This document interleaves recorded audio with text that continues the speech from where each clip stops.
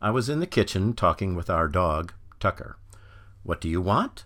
I asked, knowing exactly what he wants. We talk like this all the time, me with words, some of which he understands. And he is speaking volumes, simply with his eyes, which do this quick side glance at the kitchen counter and a small container of dog treats. I admit now, publicly to the world, I cannot resist his eyes. It's pure connection. He gets the treat every time.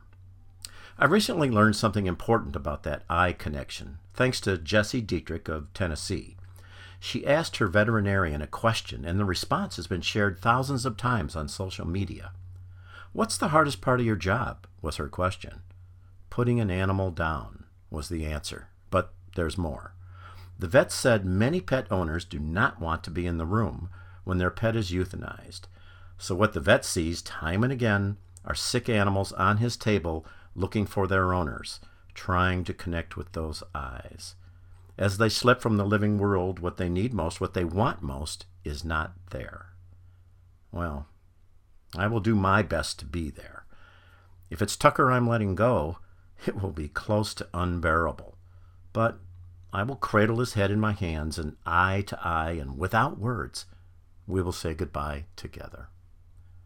I'm Lonny Cain, and that's my perspective.